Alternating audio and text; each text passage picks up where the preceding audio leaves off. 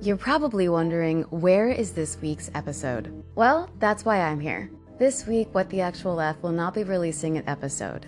I'm really sorry about that, guys. For those of you who follow me on social media, you are very aware of exactly why. And if you don't follow me on social media, you absolutely should. I follow back.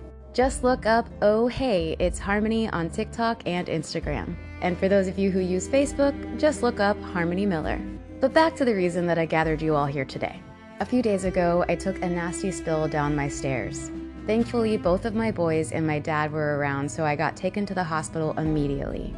I did unfortunately end up breaking my clavicle bone and have a concussion. Due to that and it being the holidays, I thought that I should take this week off.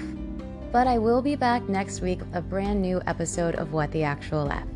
I do want to say thank you to anyone who's listening to this that has reached out to me wishing me a very fast and speedy recovery.